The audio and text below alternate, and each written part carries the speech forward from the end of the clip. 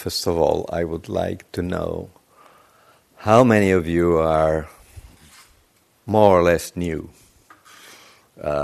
totally new, or in the sniffing phase, or that area. Please raise your hands. Okay. Would that mean that all the other ones are experienced meditators? More or less. Okay. I'll try to say something, and then knowing the energy of this culture. I'm not kidding. We'll have questions, and that helps a lot.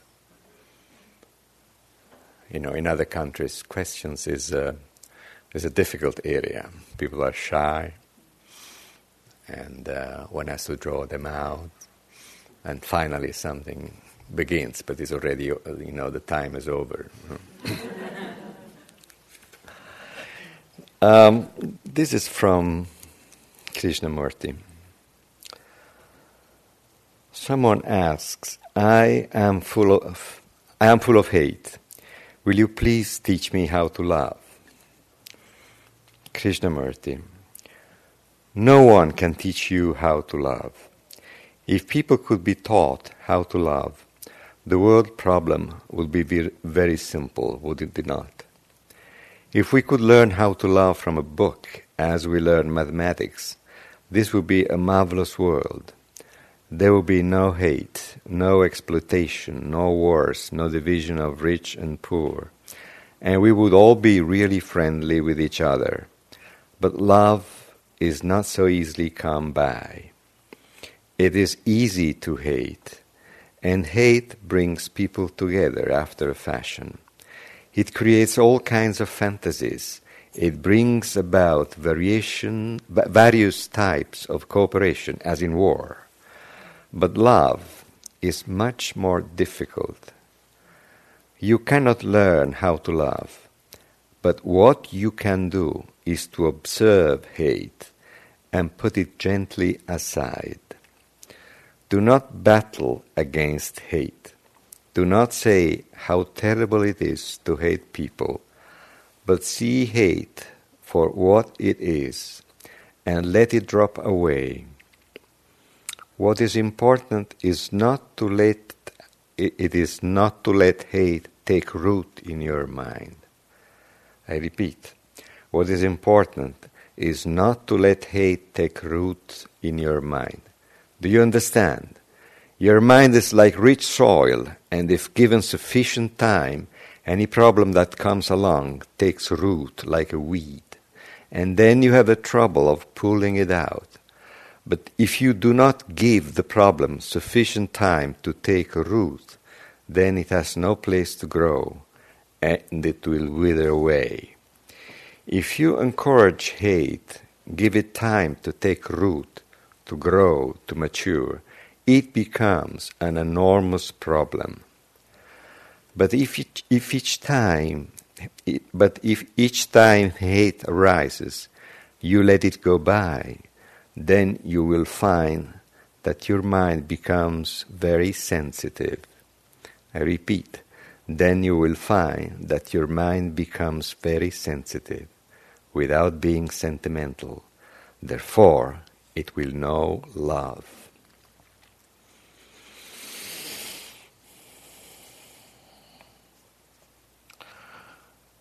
Now, this is a very intense teaching on the Four Noble Truths.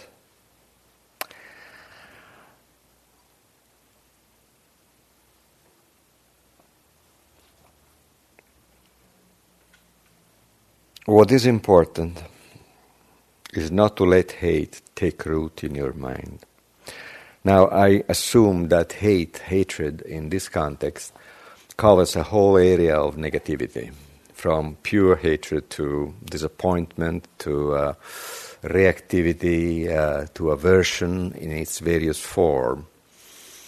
The all too frequent visitors of our mind during the day. So it's talking about vast territory. It's talking about basically dukkha, the suffering of our mind, the suffering of our days, the suffering of our lives, the unnecessary suffering created by our minds.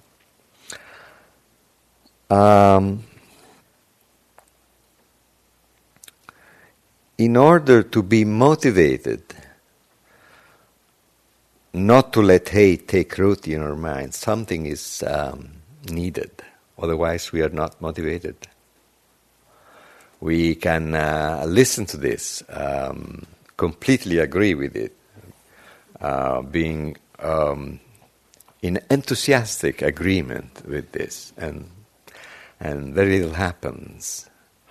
So in order to become motivated to work with care, to avoid hatred and all the things that this means, to take root in our minds, one needs the right motivation. And the right motivation, if we back to the Four Noble Truths, is a progressive understanding of how much unnecessary suffering we create, and to get in touch with that part of ourselves which really doesn't want it, which really is not very happy that we are, grinding all day long, all this unnecessary suffering. So the right motivation has its roots, we might say, in an increasing understanding, an increasing being surprised, not surprised with joy, but surprised with unnecessary suffering. Sometimes, at times, it can be awe, a sense of awe. And it's an important moment, it's an important insight. When we see, all that we're doing and all that we're doing together, giving each other support to create suffering, the real sangha sometimes is such a, holding hands to do it together. And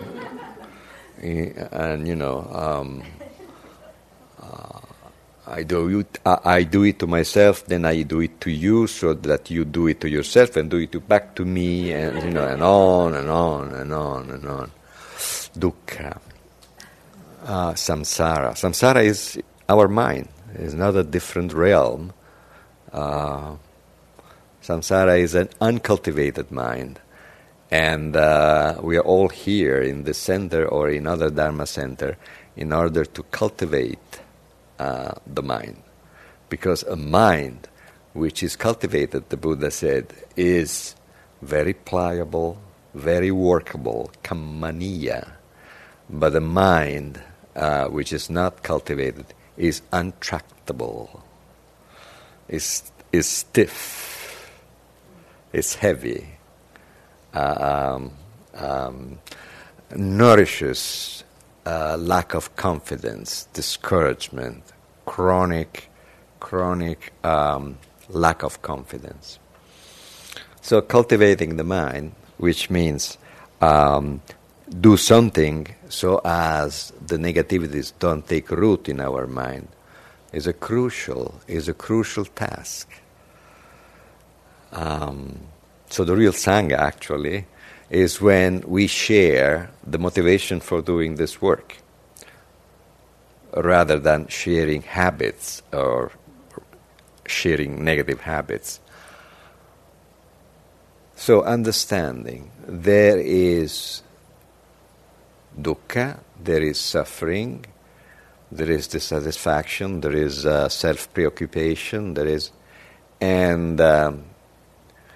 the possibility to recognize it. This is the first noble truth. and you recognize it, and once you recognize it, you can understand it. Now we think we understand, of course, but if we keep practicing, we realize that we don't understand, and that's why the tool of the practice was invented, in order to help us understand how our habitual work is in increasing and solidifying more and more painful emotional and thought habits. So this stuff is difficult, but it's priceless. So what shall we do? Since it's difficult, we let it go, even if it's priceless? It's not unusual that this happens.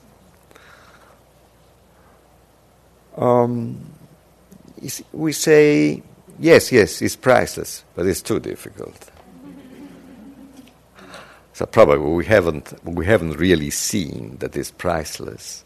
And I'm not thinking of special experiences or things like that. Just a few examples that we can put our hands into this terrible mechanism of suffering, and that we can get results from that, and that it is possible to do it.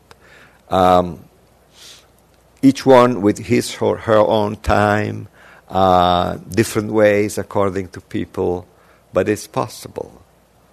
It is not an exotic Asian dream. It's a very, very concrete, and it is, as the Buddha said, it is possible, otherwise I wouldn't have told you. Which I always found very encouraging.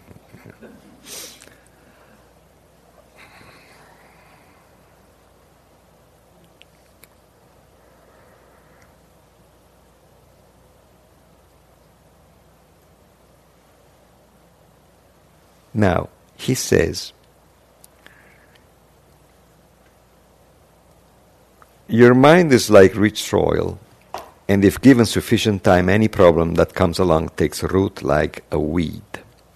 But we should remember, now it's me, I should remember that rich soil means two things. Rich soil in a negative sense, but rich soil in a positive sense. So instead of putting negative seeds, we can put positive seeds, which is part of the practice. Like when you practice, for instance, metta, and you say slowly and attentively positive phrases, you are sowing something positive. And it takes some relaxation to understand this, because if you are anxious, as we usually are, we are not relaxed, and we want quick results. We practice metta, and we start evaluating it. We start thinking, I've done this already many times, and each of us could continue.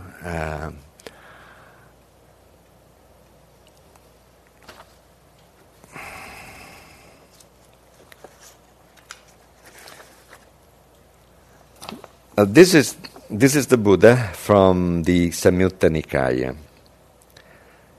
Bhikkhus, monks, if someone were to give away 100 pots of food as charity in the morning, 100 pots of food as charity at noon, and 100 pots of food as charity in the evening, and if someone else were to develop a mind of loving kindness, even for the time it takes to pull a cow's udder, I guess a very short time,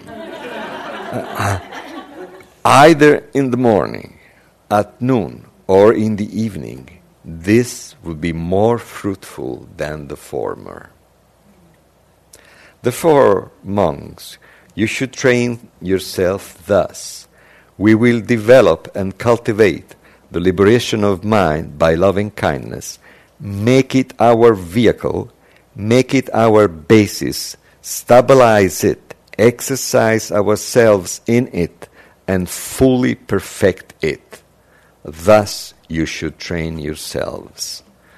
Make it our vehicle, make it our basis, stabilize it, exercise ourselves in it, and fully perfect it. Now, if our mind were not a fertile soil, this would not be possible. So, fortunately, it is not a rich soil. He says rich soil in a negative sense, but it's a rich soil in a positive sense. But if we are kind of hardened around negativity, at the beginning at least, we are not very inclined to think that it can be a rich soil in a positive sense. So patience come very handy in this work. Yeah, these are very strong words. Make it a vehicle. Make it your basis. And mind you, before he has this powerful metaphor.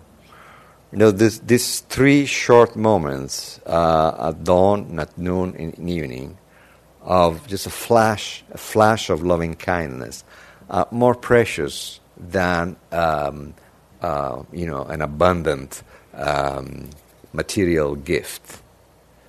So I don't think this metaphor are chosen, at random.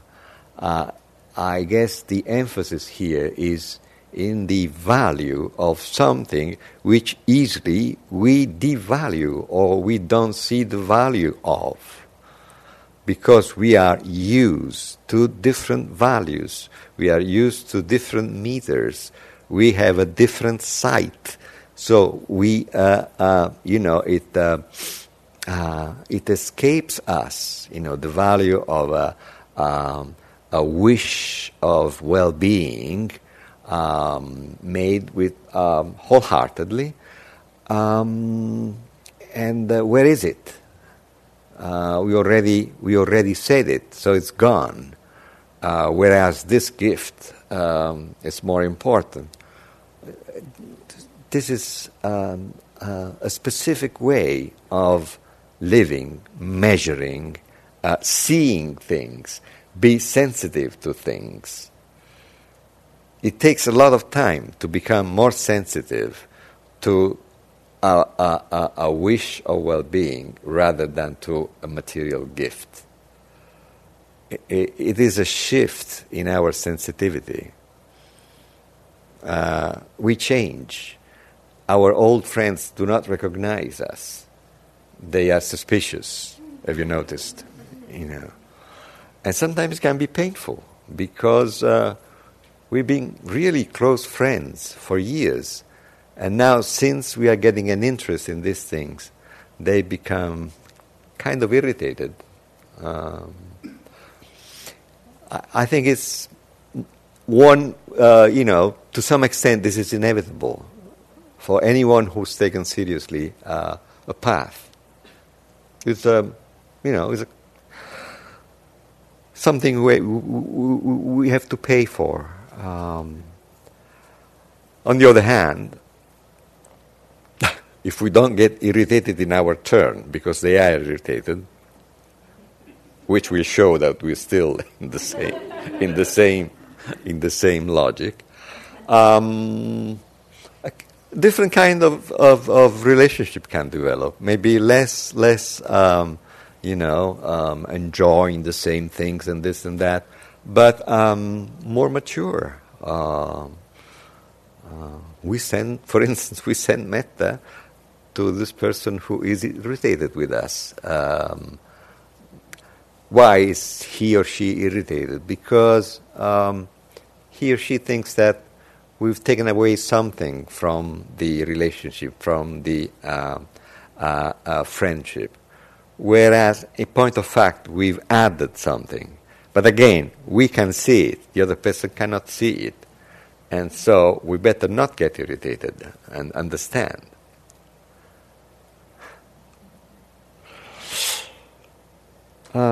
So cultivating the rich soil of the mind in a positive sense.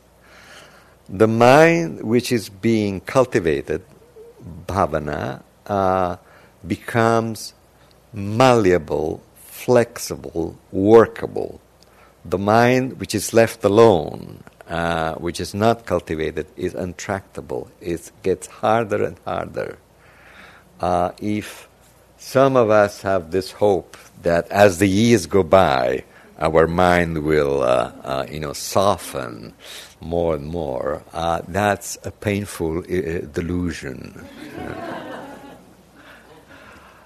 It needs. We need to work. We need to work on it. Chitta bhavana means working on our mind, mind-heart, and this, the center of it all. In Pali, in Sanskrit, the same word chitta means mind and heart. There is not this division. So mind-heart is the center of our being, the center of our life, and we have a strong invitation in the scriptures, in the Dharma, to take care of it. Now, taking care of our heart and mind can be an alien concept to most of us when we begin a path. Taking care of our mind, heart? Well, I think I do. How? Studying or being loyal. There are good things, but we are thinking of something closer, something which manifests itself exactly when we are meditating. We start seeing, how the mind works, how the mind goes from likes to dislikes, likes to dislikes, and then emotions arises, and then having a habit connected to that emotion, that habit gets reinforced and just fires a few statements, and those statements are like orders to say something or to do something, etc., etc. Realizing the power of our mind, negative power and positive power of our minds, is essential. That's why we need to meditate. That's why we need the training. That's why we need other people who train with us. That's why we need teachers. But this is very good news. We can be tired, we can be discouraged, fine. This is absolutely natural. But whenever we wake up to the fact that we have this possibility, we wake up to the fact that this is extremely good news, and it's up to us,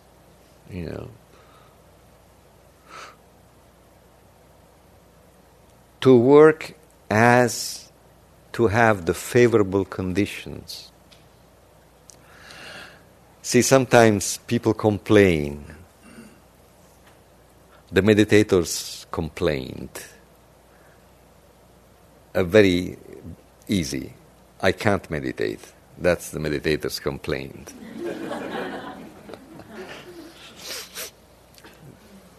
But there's often this disappointment or whatever is often connected with an idea of, if only I had the determination, that would be easy. Now, of course, right effort, mind you, not effort, right effort. And right effort is a wisdom, is an aspect of wisdom. So we don't pay attention to right, and we get alarmed in front of the word effort.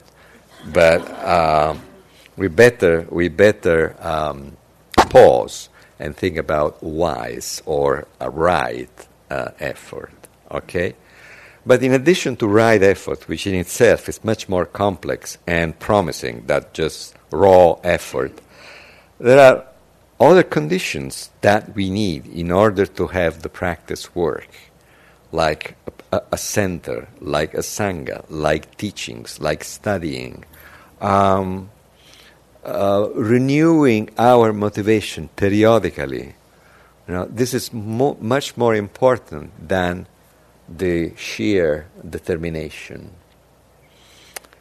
So when we feel that we would like to practice in a better way, by far the best idea is to reframe this into a positive aspiration. I have an aspiration to practice in a deeper way, which is completely legitimate. We're just giving words to our deep, deep desire. Whereas if we get discouraged or easily self-judging, we are making things much more difficult. It takes a long time, usually. There are exceptions, of course, maybe all of you are exceptions. I am not. It takes a long time to learn this lesson. We keep falling into the self-judging, into the discouragement, and we keep falling into the finding this absolutely legitimate reaction. Whereas maybe the aspiration can sound phony, maybe, or something like that. The ignorance, someone said, I think Trungpa said, that avidya, ignorance, is very intelligent, and so convinces us very easily. This is phony, and this is real life. This complaining, this self-judging, is absolutely real. Just conceptions, concepts, habitual concepts, which we've hardened into truths. This is the truth.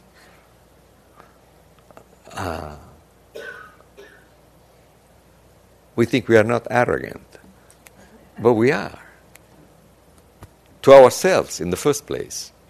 When we assure, when we declare that this is the truth, and this other thing should be proven, but this is the truth. That is total confusion made into something obvious. Because we have a number of people who find it obvious as well, so that's considered to be the proof. That's the degree of our mental freedom. Group of blind people walking together and telling each other what they are not seeing. It's interesting.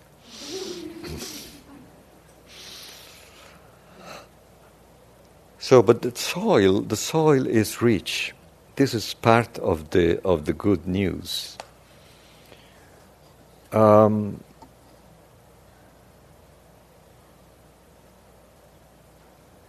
So we should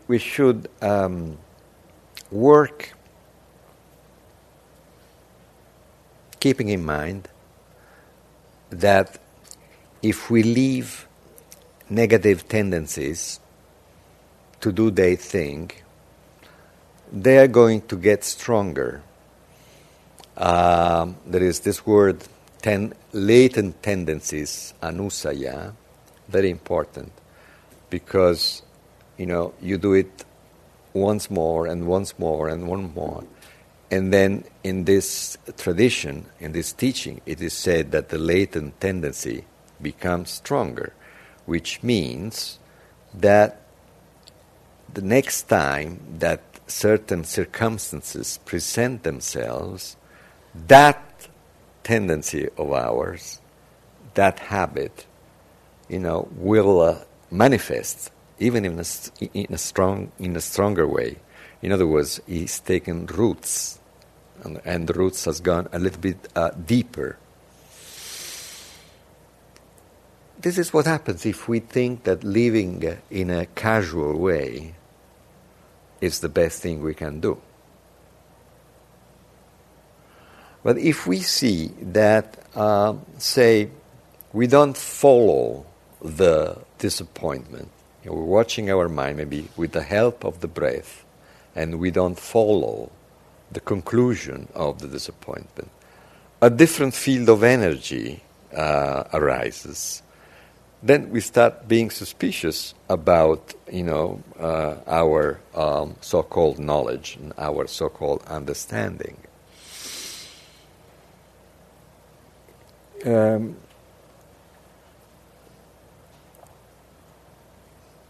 I remember this letter, I think it was published in Buddha Dharma Journal, or maybe probably Buddha Dharma or Shambhala-san. And there was this meditator, someone who has been meditating for 25 years, and he writes, but I suffer also from a very strong depression. And this depression has ruined my life a number of times.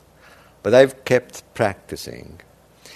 And now things go like this.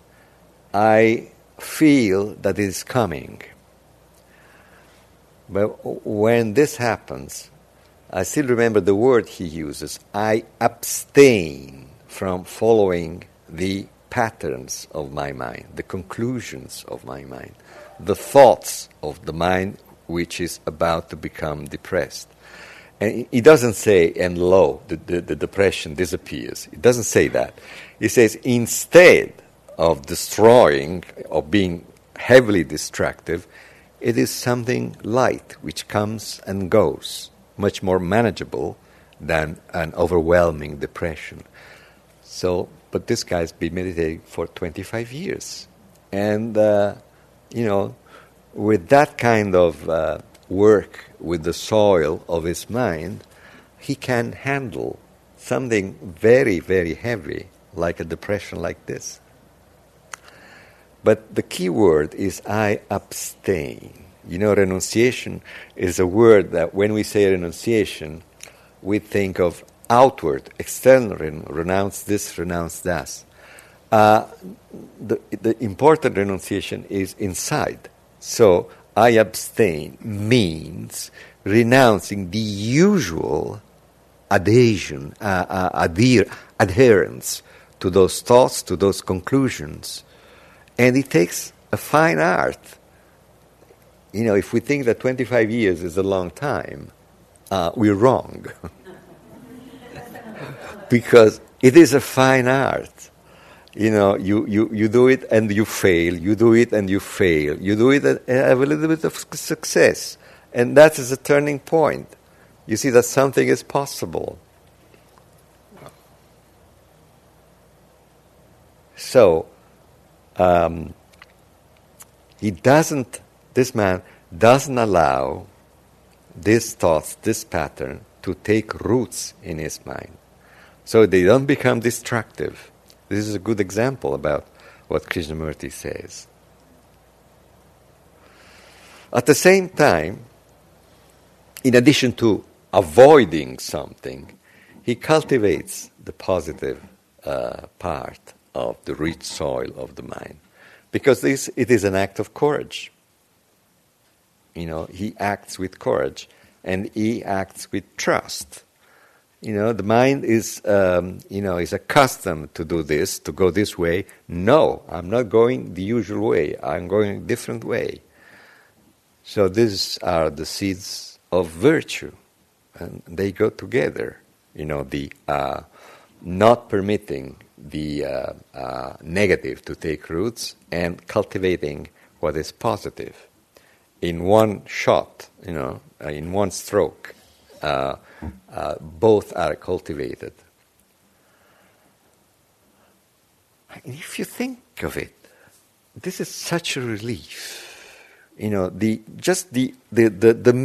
sheer thought that this is possible to some extent to any of us, provided there is some motivation. But if you took the time to come over here, you have some motivation. It is such a relief. Such a source of hope and trust that is invaluable. We can come back to the inner work at any time, in any moment of our day. Although there are times when it's easier, of course, and times where it's not so easy. But it's there. The practice is there, waiting for us to use it, dying for us to use it. And sometimes we do, sometimes we don't. We are too busy, we can't. We put life and practice for a long time, one against the other. Now I can't practice. Later, usually it's later, I will able to practice.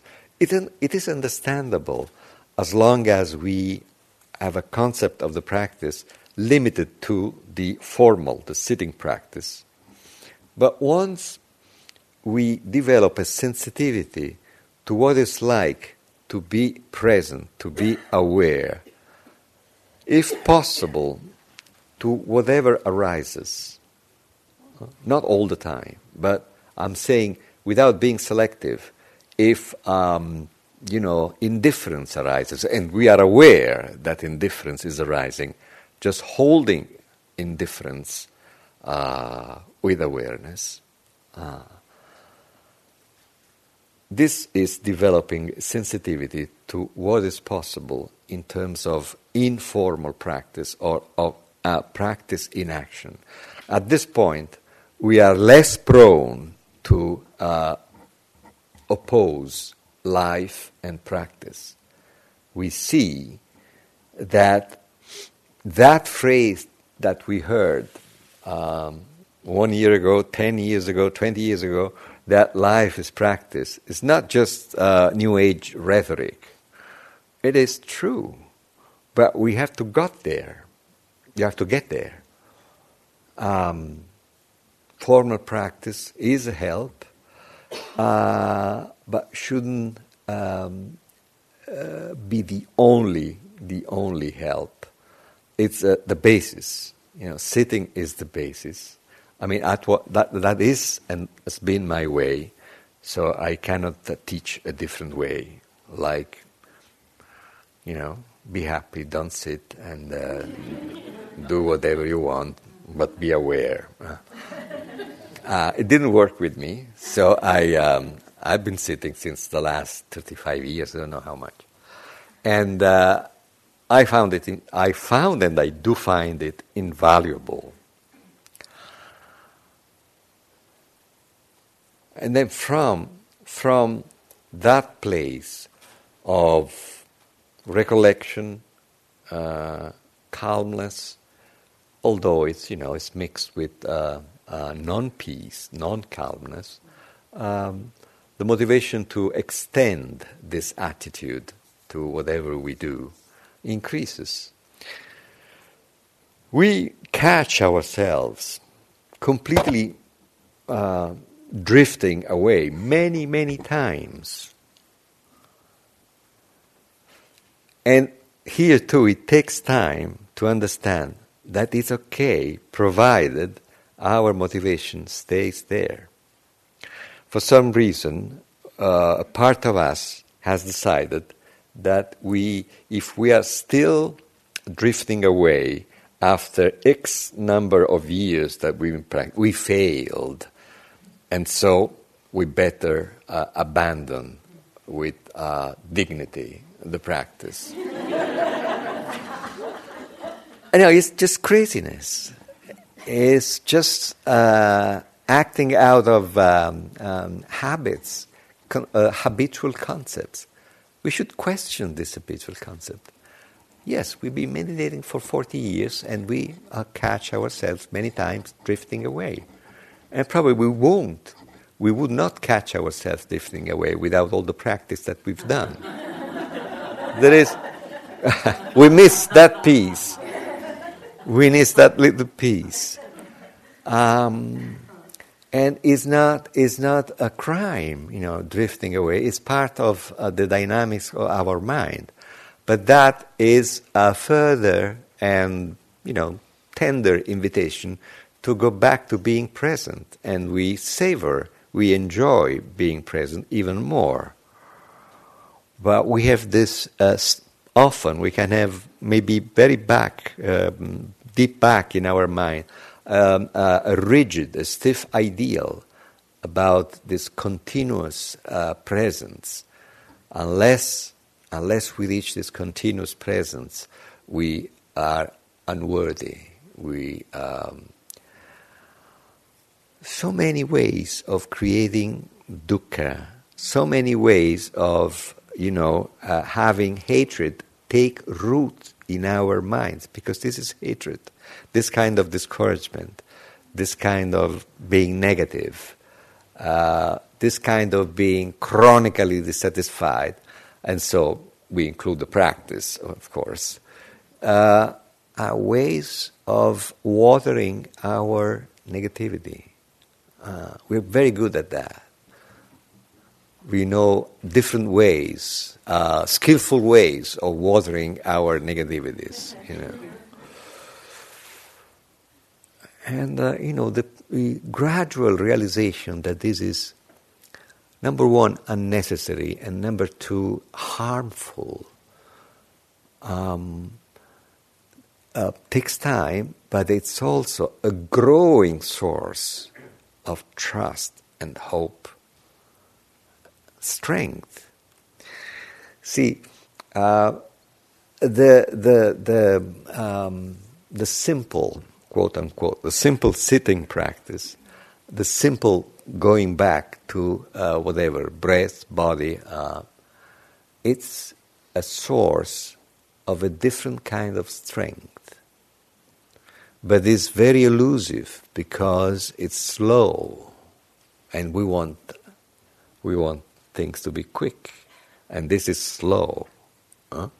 But that guy, after 20 years of practice, was able to do something incredible.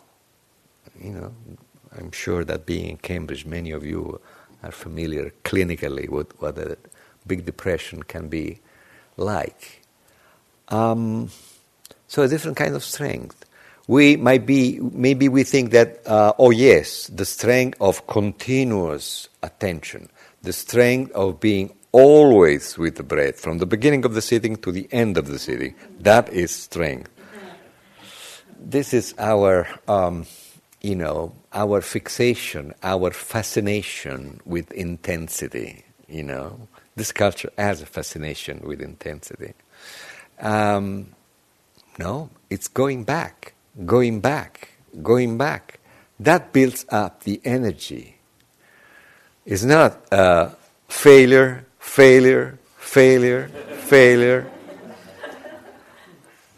That's a complete misunderstanding. It builds up energy, a special quality of energy. We maybe we're not aware of that energy, and then it comes out in some unexpected circumstance, and we react in a different way. We respond instead of reacting. How come? We even ask how come. So which shows that we are completely mistrust in what we are doing, because we wonder how come this happened. What about our practice? Because, again, we have fixed concept of what is supposed to happen. But practice is not like that. It's much freer, it's much vaster than our thoughts about practice. Meister Eckhart has a famous prayer in which he prays to God to free him from God. In other words, from this heavy concept of God. And Meister Eckhart was a Christian mystic, probably very intimate with God, or whatever you want to call it. And that's why, he has the courage to say, God, free me from God. Now, let's free our mind from all the concepts that we have, conscious and unfortunately unconscious, about meditation, about spiritual growth, or whatever. And this has to do with developing a sensitivity, with developing a new sensitivity, As a matter of fact, it is new, and it is not new, because I have a hunch that it was always there, but now it can come to the surface. Sensitivity to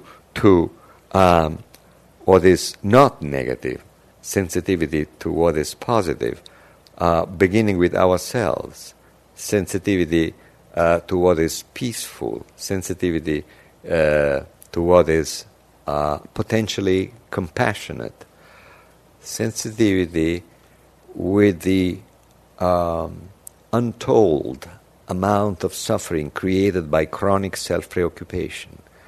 That is, a non-judgmental sensitivity, very precious. One of the reasons, in my opinion, why many people quit meditation is because once they discover self-preoccupation, they start preoccupating about self-preoccupation. They start getting very much negative, because in addition to all the flaws that we know we have, now we found out a new one, and a huge one. So our mind is structured in such a way that at this point, we leave. It's too much, because we are set into seeing in a negative way. So self-preoccupation sounds negative, and so we get scared, we get discouraged, we get negative. But this is true. This is a truth. The continuous creating suffering through self-preoccupation is a truth, and truth will make you free. It's not a pleasant truth, but if you're not afraid of it, the sensitivity, becoming more and more capable of seeing, accepting, softening up, that becomes very pleasant, is a new kind of pleasure. The Buddha talks about the pleasure of equanimity. He says there are different kinds of pleasures.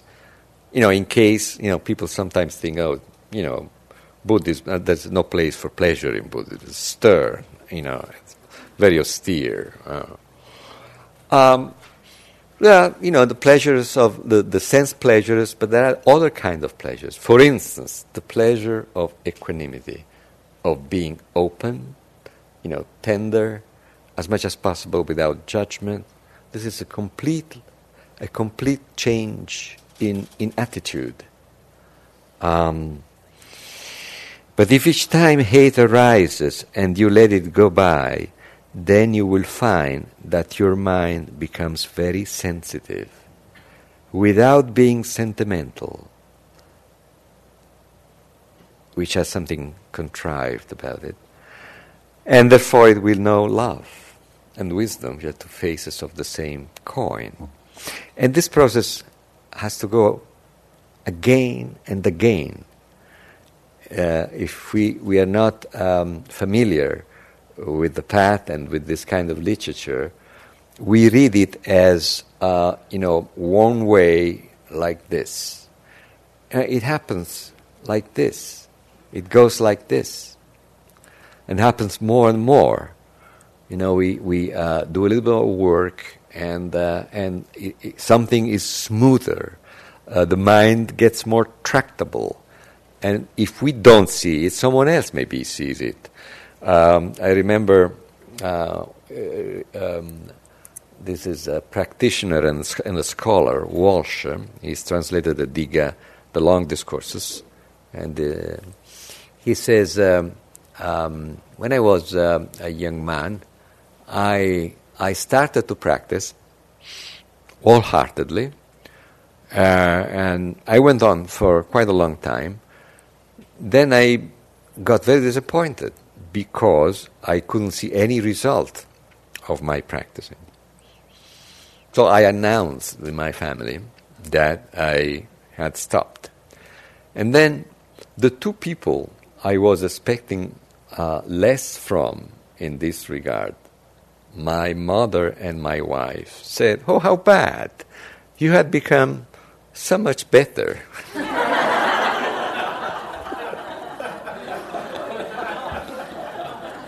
So they had realized it, but he hadn't.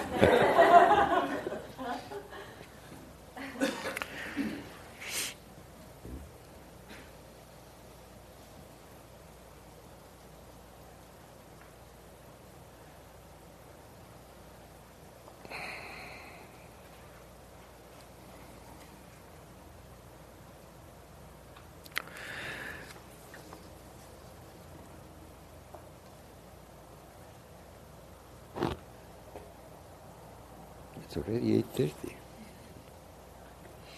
Well, just before having some questions, I just wanted to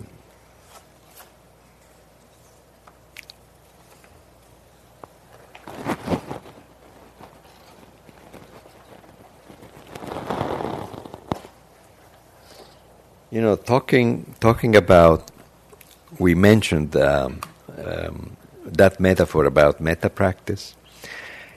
And in the beginning of the Metta Sutta, the teaching about metta, the teaching about loving kindness that the Buddha gave, which appears in one of the oldest texts, the Sutta Nipata,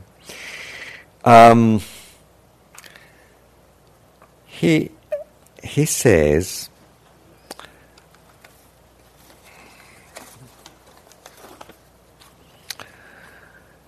"This is what should be done by one who is skilled in goodness and wishes to reach that state of calmness, nibbana. He or she should be capable and upright, totally upright, and gentle in speech, and sweet and humble." Now, of course, this is already, someone who's like this has gone far in the path. But it is interesting that the word, for someone who wants to reach liberation, it doesn't say he should be, completely blissed out all the time. It says it's got to be a capable person. Sakko in Pali means capable. Capable of relationship, capable of doing things. No, real, capable. And then it says upright, uju. But interestingly, it emphasizes, soon after saying uju, upright, it says chasu uju, very upright, very simple, very essential, very essential, simple, very simple. It's interesting that the necessity was felt to underline this. It seems to me that is a key feature. And with gentle speech and sweet and humble. Mudu in Pali and mridu in Sanskrit means really sweet. So this person is very capable, it's full. At the same time, it has a natural ethical presence. Suju. It's very upright. And at the same time, upright means simple. It's very simple. And sweet, and the word can be translated also as non-presumptuous. Now, don't we like it when we meet someone who's simple and sweet and non-presumptuous and capable.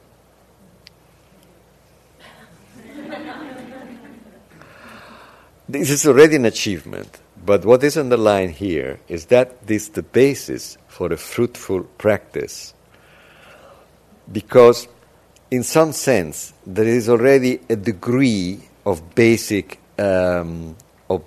ease, of basic energy, so we can make full use of the practice. Mind you, when he describes, I'm going to stop here, the metta practice, the practice of loving kindness, he uses sati, the same word for mindfulness, and he says you should practice it while you walk, while you sit, while you're lying down. Same. And one last thing, the mind of loving kindness is boundless. I mean, the goal is to make the mind boundless. You begin from something which is limited, and then you want it to be more and more unconditioned, boundless. But then, if you study the instructions about sati, about mindfulness in the scriptures, you find that when real mindfulness is there, then the mind is not limited, is unlimited. Whereas when sati is absent, in other words, this is easy to see. When we are completely identified with thoughts, emotions, action, activities, the mind is limited. But if we wake up in the middle of an activity with a moment of sati, with a moment of metta, wow, something opens up. And this is not a fortunate event. This is something, again, which can be cultivated. Period.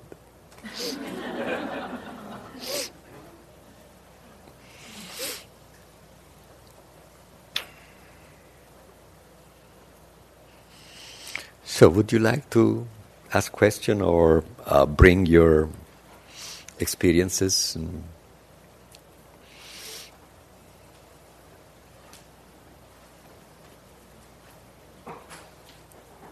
Please.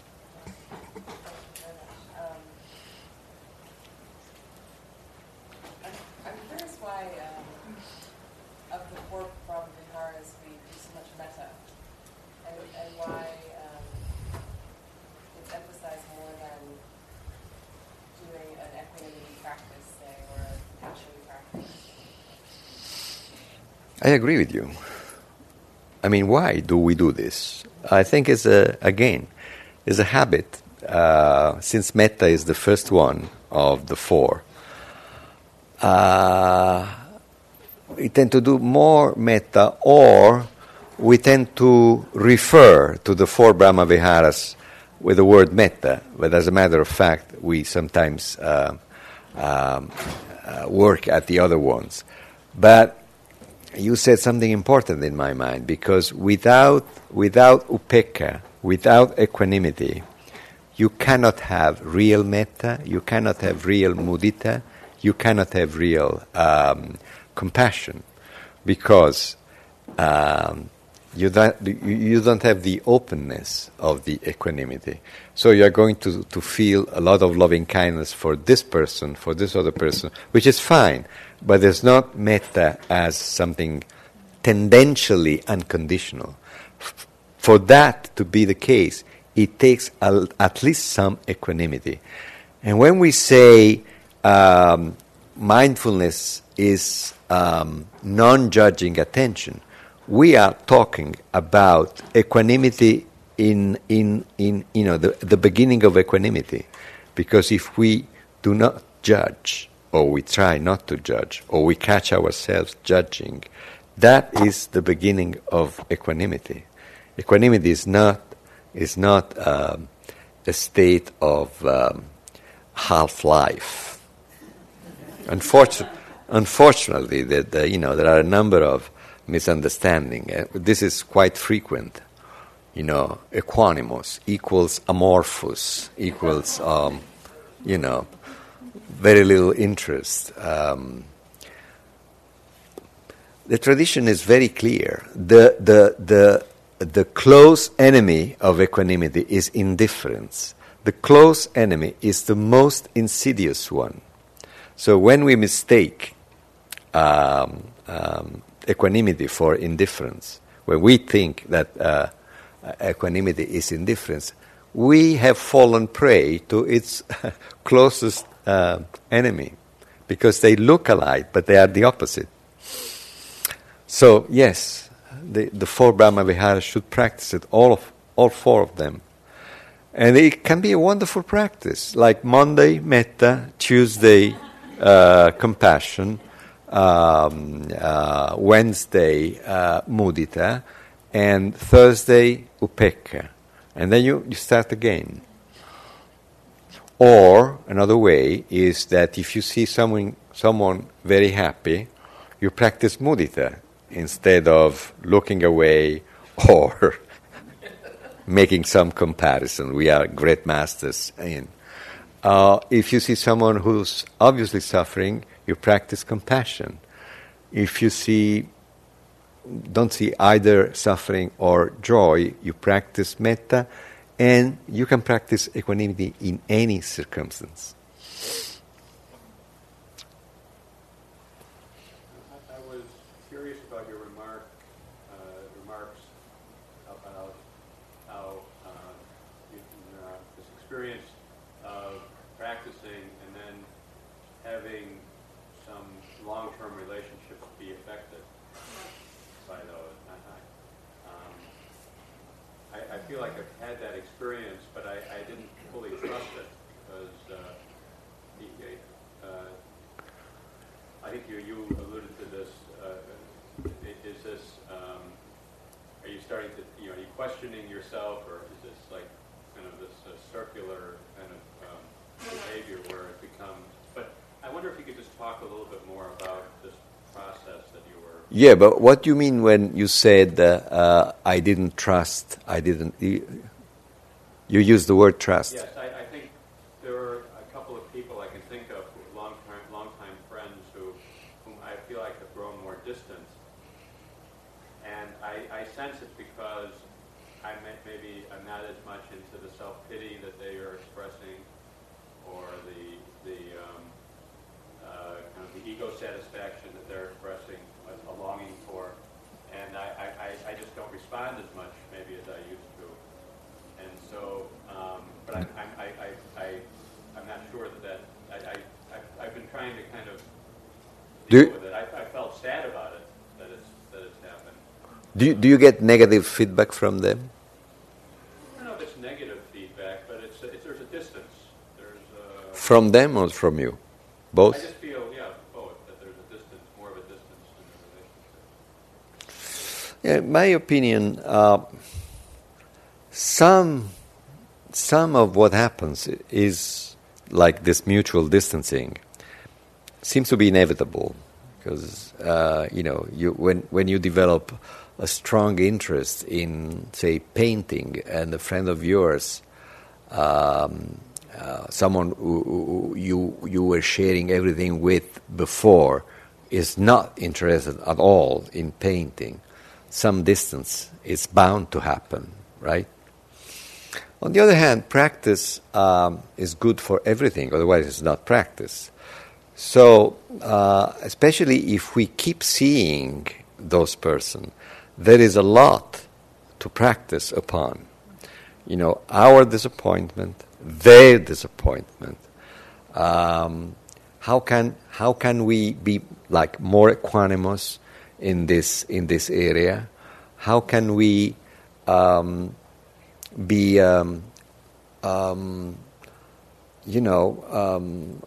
feel? How can we feel that the practice, so to speak, is our right, without being righteous about the practice, without starting preaching the practice?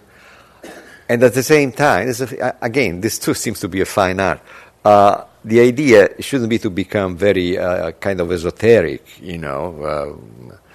Well, I'm doing practices and, Easter, occult, tantric maybe.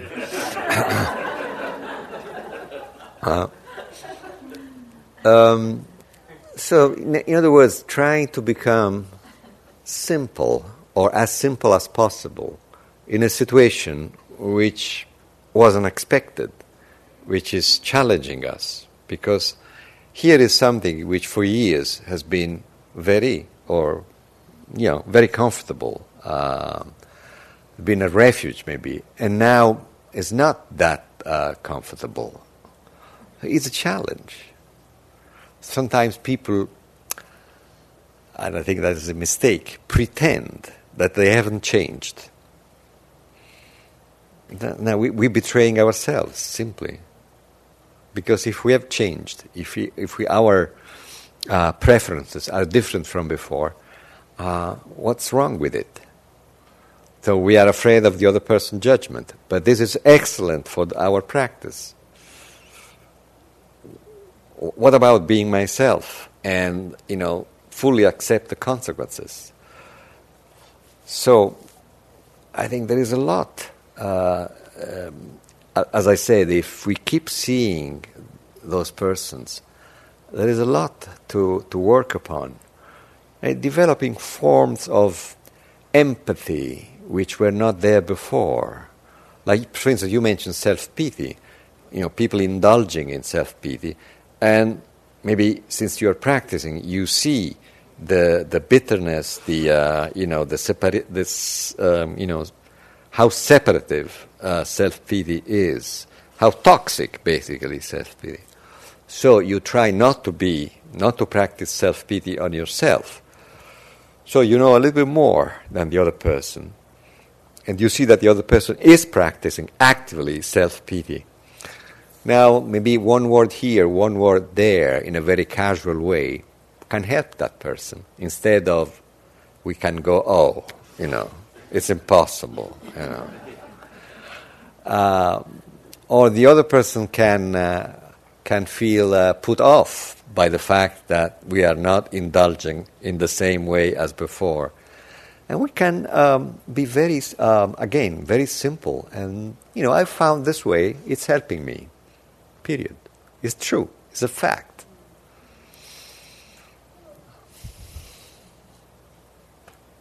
Yes, I was very moved when you were talking about the person who had, with abstinence, was able to deal with his depression. And the reason for that is because I've been practicing for a little over a year, and I have found that I have a new freedom. When I start to feel the deeper forms of my own depression, I now have a choice. I can go into that, or I can watch what is happening. Right. And when I related this to someone who's been a very definite teacher in my life, someone who's been practicing psychiatry, psychotherapy, and neurology longer than I've been alive, and who has been a consultant to me for 12 years for the groups I've run, I explained this and I said, it gives me a certain freedom, but on the other hand, at times I feel somewhat numb because I don't have that intensity of feeling. And the response I got was, you're using meditation to avoid your feelings. And I said, I don't feel like I'm avoiding my feelings. I feel like I'm actually entering into the experience deeper. Mm-hmm. And the response I got from her was, well, you are using this practice as a form of brainwashing yourself. Worse and worse. When you are ready to face your pain, your original pain, you will do that. And I left feeling very confused because I've known this person. This person has not been a therapist to me, but has been a teacher. Mm-hmm. And I relied on this person for consultations in the past, and it was disturbing to me to get that kind of response from someone who's been practicing psychotherapy for some 50 years and who has shown a lot of wisdom. So I'm bringing this up because I think it to me, it represents a very definite disconnect between psychiatry or psychotherapy and what we do in our spiritual or meditative practice. And I wondered if you could say something about it. I think just in recent years, something interesting is happening. Something more substantial in terms of the meeting of psychotherapy and meditation. I'm specifically referring to the meeting of cognitive therapy, which I don't know much about because my training was in psychodynamic therapy, Jungian therapy. But I've known a number of cognitive therapists who practice themselves mindfulness meditation. And so, and they try to use it. It's proven, for instance, I don't know, you might be familiar with this book, Mindfulness-Based Therapy for Depression, and it's an excellent book by 3 cognitive therapists, and they wanted to use mindfulness with their patients, and they went to see John Kabat-Zinn, and he said, "You first do it."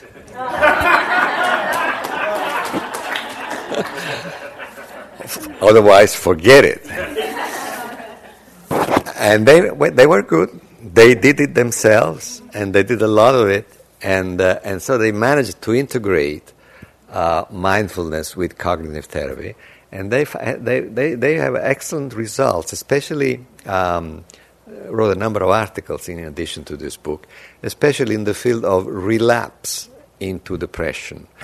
So they found that a combination of cognitive therapy with practicing mindfulness was very helpful. Now, I find this interesting because this lack of communication between 2 different languages is happening less and less, at least in this field. You know, the language of mindfulness and the language of therapy are meeting, and there is much less misunderstanding, because what you were describing is a classical misunderstanding. Meditation is an escapism and all that, and classical.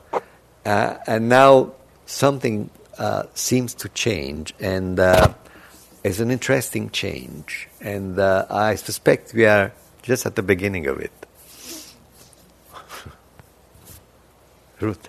I've been meditating for about 15 years, and I'm subject to periodic depression. And several years ago, I actually got through one and felt it come, felt it lift. This is not short term, with practice. And exactly the seeing these depressive thoughts and not buying in. However, I now realize it was about 5 years ago. My life started being quite difficult. My mother had a long extended illness, and just in January 2005, my son killed himself, and then my mother died in September, and before that, I've been doing a lot of taking care of her, and he was blaming me for everything. So I finally listened to my therapist, who's known me forever, and started taking a little bit of drugs, because she said it doesn't have to be that hard. But of course, I thought that with the practice, I probably shouldn't need any drugs, but I definitely shouldn't need very many. And I got a big wake up, because not only A big? wake up about a month ago, not only was I deceiving her, because I kept saying, well, I'm doing a little better. I'm able to get my teeth brushed and go out. And I was doing actually a fair amount of things, but everything was effort. My daughter and a really old friend of mine said, we haven't seen you for a long time, and you are not doing better. And it was because I was focused on the little achievements, and I was presenting this to her. but we went up on the dose. And about 2 weeks ago. And I can feel the difference in a huge way. So what I'm saying this because I think that the practice is fabulous for not buying into the thoughts of depression, but the energy of it sometimes needs drugs. I personally agree. So it doesn't, she kept saying, and then as my daughter and my friend said, it doesn't have to be that hard. Somewhere, I guess it was again either Buddha Dharma or Shambhala-san, there was a forum on depression, and they came out with a new word, a new expression, which is coming out, refer to being on antidepressant and being a meditator at the same time. After feeling a lot of shame for taking Zoloft, then people decided, I do take Zoloft. And, obviously, it has to be monitored, but there are a number of cases, and there are good pages by Mark Epstein about the benefits that you can derive from a wise use of an antidepressant.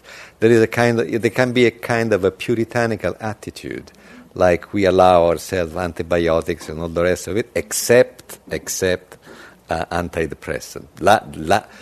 It is perceived as a demonstration, the ultimate demonstration that how much unworthy we are. We need an antidepressant. We cannot make it by ourselves. How humble.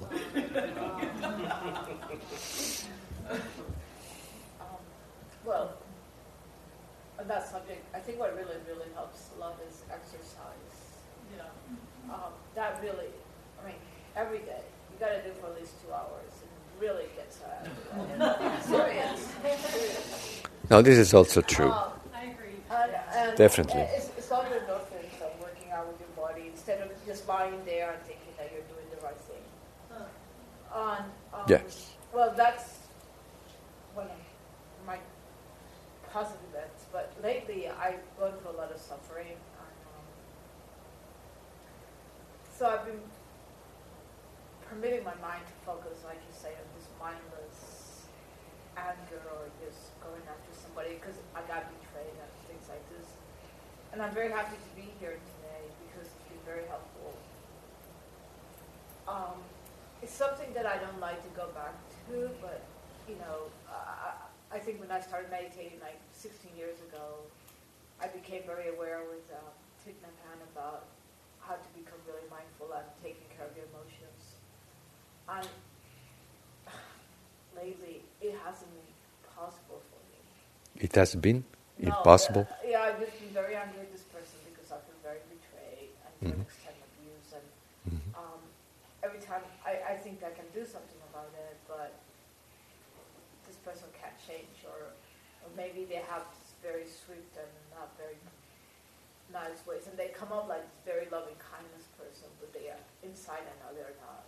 And so I struggle with this. How do you open up to this view of this other person and all these demons that I'm having about it? Well, the Buddha talked about wise avoidance.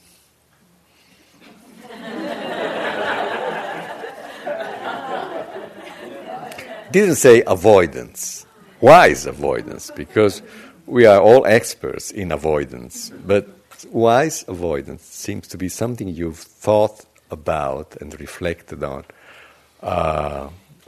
consistently.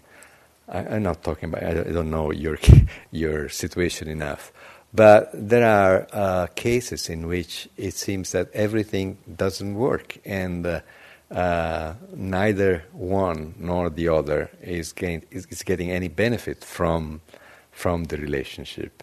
And so I think that such an instance is an instance of which calls for wise avoidance.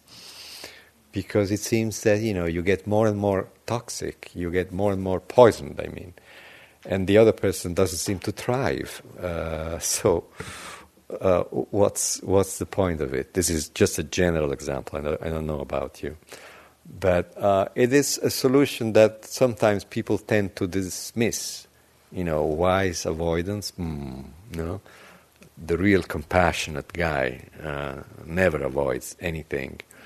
As famous masters have said, don't throw anyone out of your heart, which doesn't imply that you don't do wise avoidance.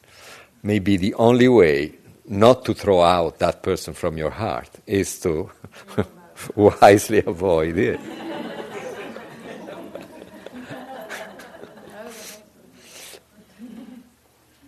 I have a question which I'd like to pose to you. First of all, I want to thank you very much for coming such a long way and for Thank you.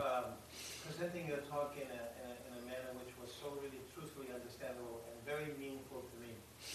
And my way of asking you a question about the practice is to tell you a quick story about my practice and how I'm practicing, and see if that matches up with some of the things you said. I've taken a few notes, some of the things you said, not very many, but you talked at one point about putting the hands into the mechanism of suffering. That by dealing with the mind, you put your hands into the mechanism of suffering. So when I came here about a year ago, this past December, I took some of the courses on meditation, and I began so-called practicing. Well, I don't have a problem practicing around these people sitting on cushions or doing whatever, meditating. My practice is in my daily life every single day at work, with my family, etc. So last weekend, last Wednesday through Friday, my two grandchildren came up from wonderful grandchildren, a lot of joy, a lot of fun. They came and stayed with us at the house. And this past Sunday was Father's Day. Now, we've had some dysfunctions in our family, and my son and I have gotten, separated a lot. Things have healed a lot since I have changed. Since I have gotten better, then suddenly things are becoming much different. Because I'm moving, another one of your notes, which also exists in my mind, from reactivity to response. So Father's Day was Sunday. Now, in previous years, we waited to see if somebody would call and say, congratulations for being Father's Day, or Happy Father's Day. You sit around and you mope and you wonder, and they call at 4 o'clock, and then maybe that's too late in the day for you, because don't they, aren't you important enough to call in the morning and all this stuff? Right? I mean, these are the stories that run around and are creating this hurricane of dukkha, right? Right. Okay, thank you. So I have a practice, and this is my practice. I had a great time with those grandchildren. They are wonderful. And they give me all the love and the hugging and the running after, and I am the universe to two little boys. You know what I'm going to do? I'm going to call my son first thing in the morning, and I'm going to wish him a Happy Father's Day. Yay. And I'm going to wish him a happy, because if it wasn't for you, I wouldn't be a grandfather. And I deflated this whole balloon filled with merda, digesting all day long, right? So that's how, in effect, I'm practicing. And it relates to something else you said. By controlling the thoughts, you can create your positive behaviors. That the reality is created by the stories that you want to tell yourself in your head. That really makes things happen.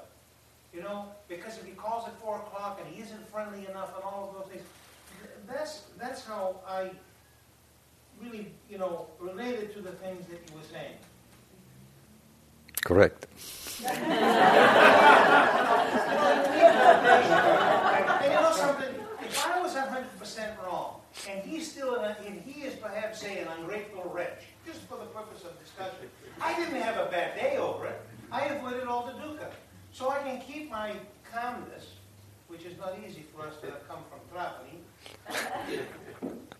to be calm and to be in a mindful state. But I love your talk, Professor. Very much. Thank you. And thank you for your validation. Believe me, it's a big question that you answered by saying you're right.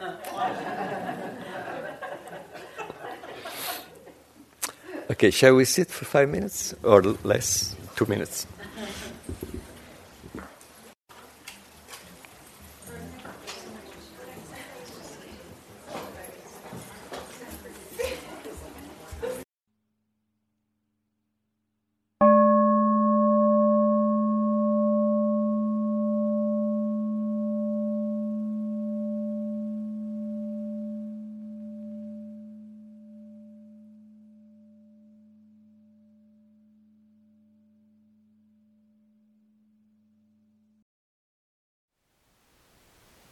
Thank you for listening. To learn how you can support the teachers and Dharma Seed, please visit dharmaseed.org/donate.